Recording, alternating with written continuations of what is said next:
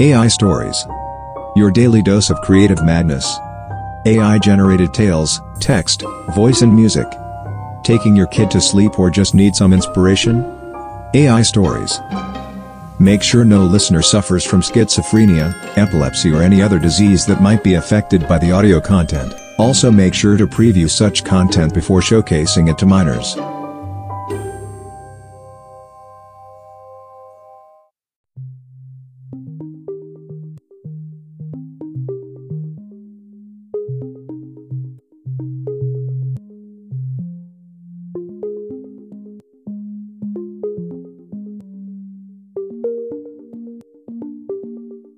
Until recently, galaxies were thought to form around black holes. But that doesn't seem to be the case of a weird wobbling spiral in some distant skies of interstellar space, around the giant cluster of Gargantua 657. On one eerie cosmic night, Loyer and Strain heard a rather mystical sonic whisper. In a world of unbound mysteries they couldn't have been more thrilled. The exciting news came courtesy of Loyer's attempts to broadcast the enigmatic sound she picked up on her weekly Discovery program.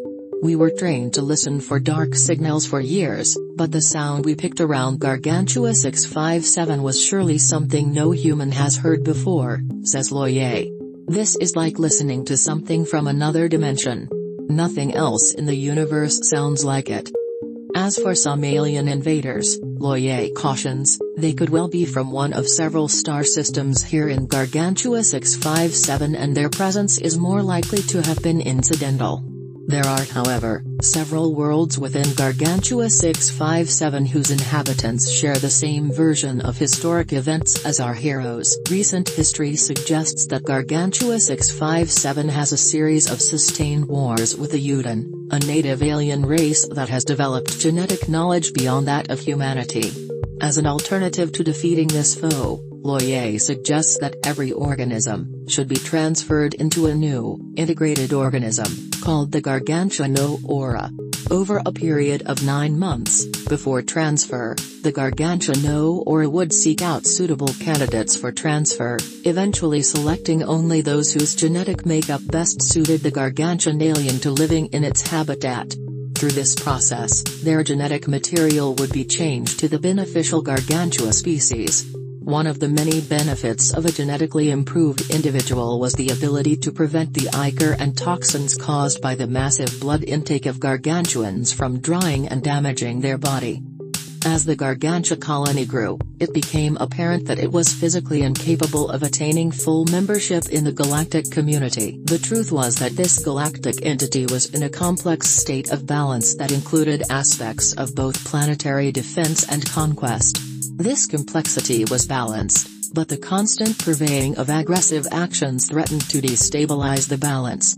In order to maintain its own integrity, the systemic Gargantuan alliance became a threat to the galactic community, as it sought to maintain equilibrium through establishing peace and order by eliminating aggressive actions.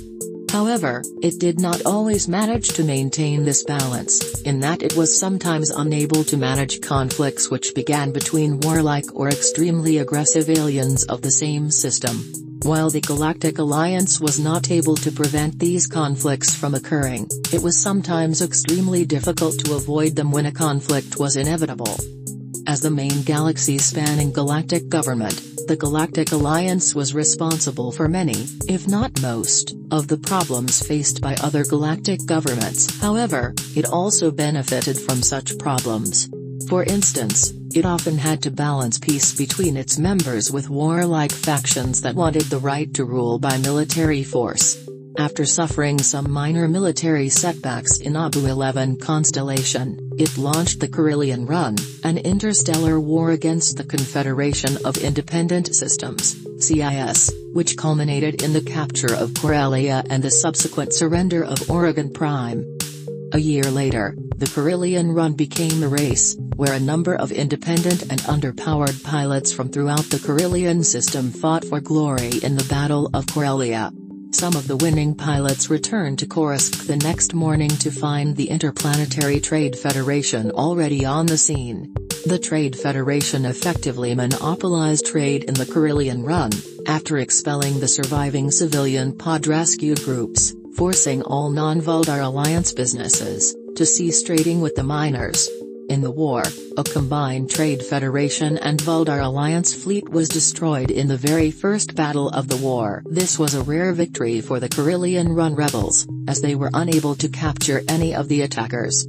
Several years later, at the behest of Mandalorian the Great, the Nebula Crystal Cartel increased its military power and took control of the whole Kazur sector, including the Carillion Run, where the rebels had been active since before the outbreak of the Second Galactic Civil War. The Empire and the Carillion Run did not join forces until 2 years later, but by that time the rebels had lost a number of ships to the Empire's massed forces. To placate the droids, Mira offered the rebels command of the now government-controlled trading station Chimera.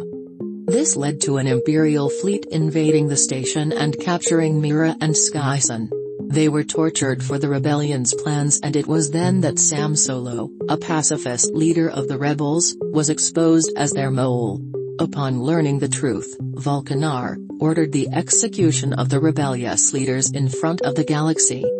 No sooner than this, Vulcanar ordered a staged attack on the full forces of the rebel fleet. Masal and Yugon, along with a group of smugglers and an old man named Gray Sloan, were ordered to locate the plans, and they found them on a maintenance tower of the Emperor's fortress on the second moon of Undran. They also met a girl named Kidder who had been tasked by the Emperor to train them. Masal and his group defeated the Imperial security forces guarding the plans and freed Sam Solo from his cell, resulting in a renewed bounty on both Solo and the Dark Lord. However, Dark Sid took his leave of Undran before Masal's forces had a chance to destroy the plans, and over time Sam Solo grew more and more obsessed with the dark side, forcing him to leave Undran, and eventually come to settle on Ganomir.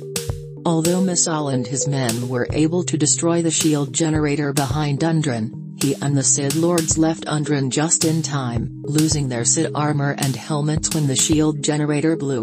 Masal made his way to the base of Ganomir's neutrino well, the location of Dark Sister Queen Amiola, and her Dark Sister clan. Just as he arrived, Yugon arrived on the scene and attacked him. Although Masal managed to take Yugon down, Masal did not believe Yugon was strong enough to kill him, so the two engaged in a proton saber duel. With the strength of both duelists, Masal was able to overcome his former master's anger, and eventually overpower him. With Masal on the verge of losing his life, Yugon grabbed him by the throat and used his proton saber to shatter Masal's powerful hands. Masal himself was able to fight back against Yugon, refusing to give up until his helmet was broken. Yugon was then able to finally kill Masal with the aid of PQ-8, who knocked Masal out with a sonic stream. After, he was taken away by Republic soldiers. Emerging from a hyperspace hole, near Etheria, Space Commander T-7567 was given new orders to take Yugon aboard of a Republic destroyer to be given medical care. As he left, the Star Cruiser was hijacked by a group of pirates. After they killed several clones, they captured Yugon. Instead of executing the Proton Master, however, they allowed him to live because the Mandalorian mercenaries were being held hostage. After liberating the Mandalorians, they explained their concept of justice to the Master. With this peace, the Mandalorians left Etheria and the planet behind and set off to deal with the Vuldars. However, they were surprised to find that the bounty hunter Duarn had gone undercover and worked for the Empire, using the bioelectronic abilities of his AI. The Mandalorians split up to do their respective jobs. LeVar, in a full Mandalorian battle suit with twin proton blades, oversaw the capture of Duarn on Javin 4. On Javin 4, Myler, using his mind-bending, telekinetic and meditative powers against the station's cannons and tanks, prevented the charges from going off, resulting in the complete capture of the station.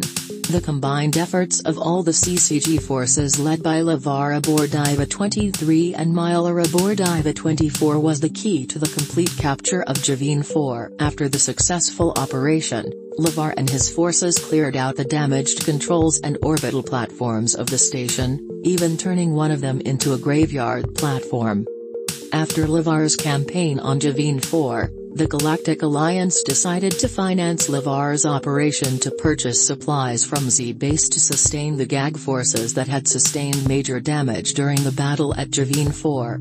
It was during this period that Taboo starfighters were damaged in a major battle that put an end to their career as galactic soldiers. Taboo starfighters underwent extensive repairs after several of their brethren were destroyed during the action. It was during this time that Z2A0 was lost, with LeVar and Laron spending a great deal of time pondering on what had happened. The Z1A5 was once again seen in action during the end of the Vuldar War, in the Cryptaic Moon struggle against the Dark Schism, and once again lost to the Covenant. A bloody engagement was fought on the Z1A5, with the frigate heavily damaged and Laron taken prisoner. With the destruction of the XA5 orbiter, the Covenant were forced to withdraw, leaving K-Rock, during his exile, in charge of the damaged vessel. As the founder of the Great Rebellion, K-Rock had one purpose in mind: to stop the Halcyon chief and destroy the installation, in hopes that its knowledge would be salvaged and put to good use. K-Rock was the first human ever to visit the installation in the late 4150s. At this time, the installation had been almost entirely stripped of its contents, with only the gamma magnetosphere left intact. It was there that K-Rock discovered that the Halcyon chief was working for the Monarchs, who were trying to understand the wisdom of the Chaos Prophets and find answers that might aid them in the creation of the next Halo. It would be this discovery to place the Halcyon chief into a position to become the new Prophet of Truth. It was also there that K-Rock began to doubt whether the Prophets were a benevolent force or a threat. That maybe, just maybe, Truth was the real monster, as he saw it to be.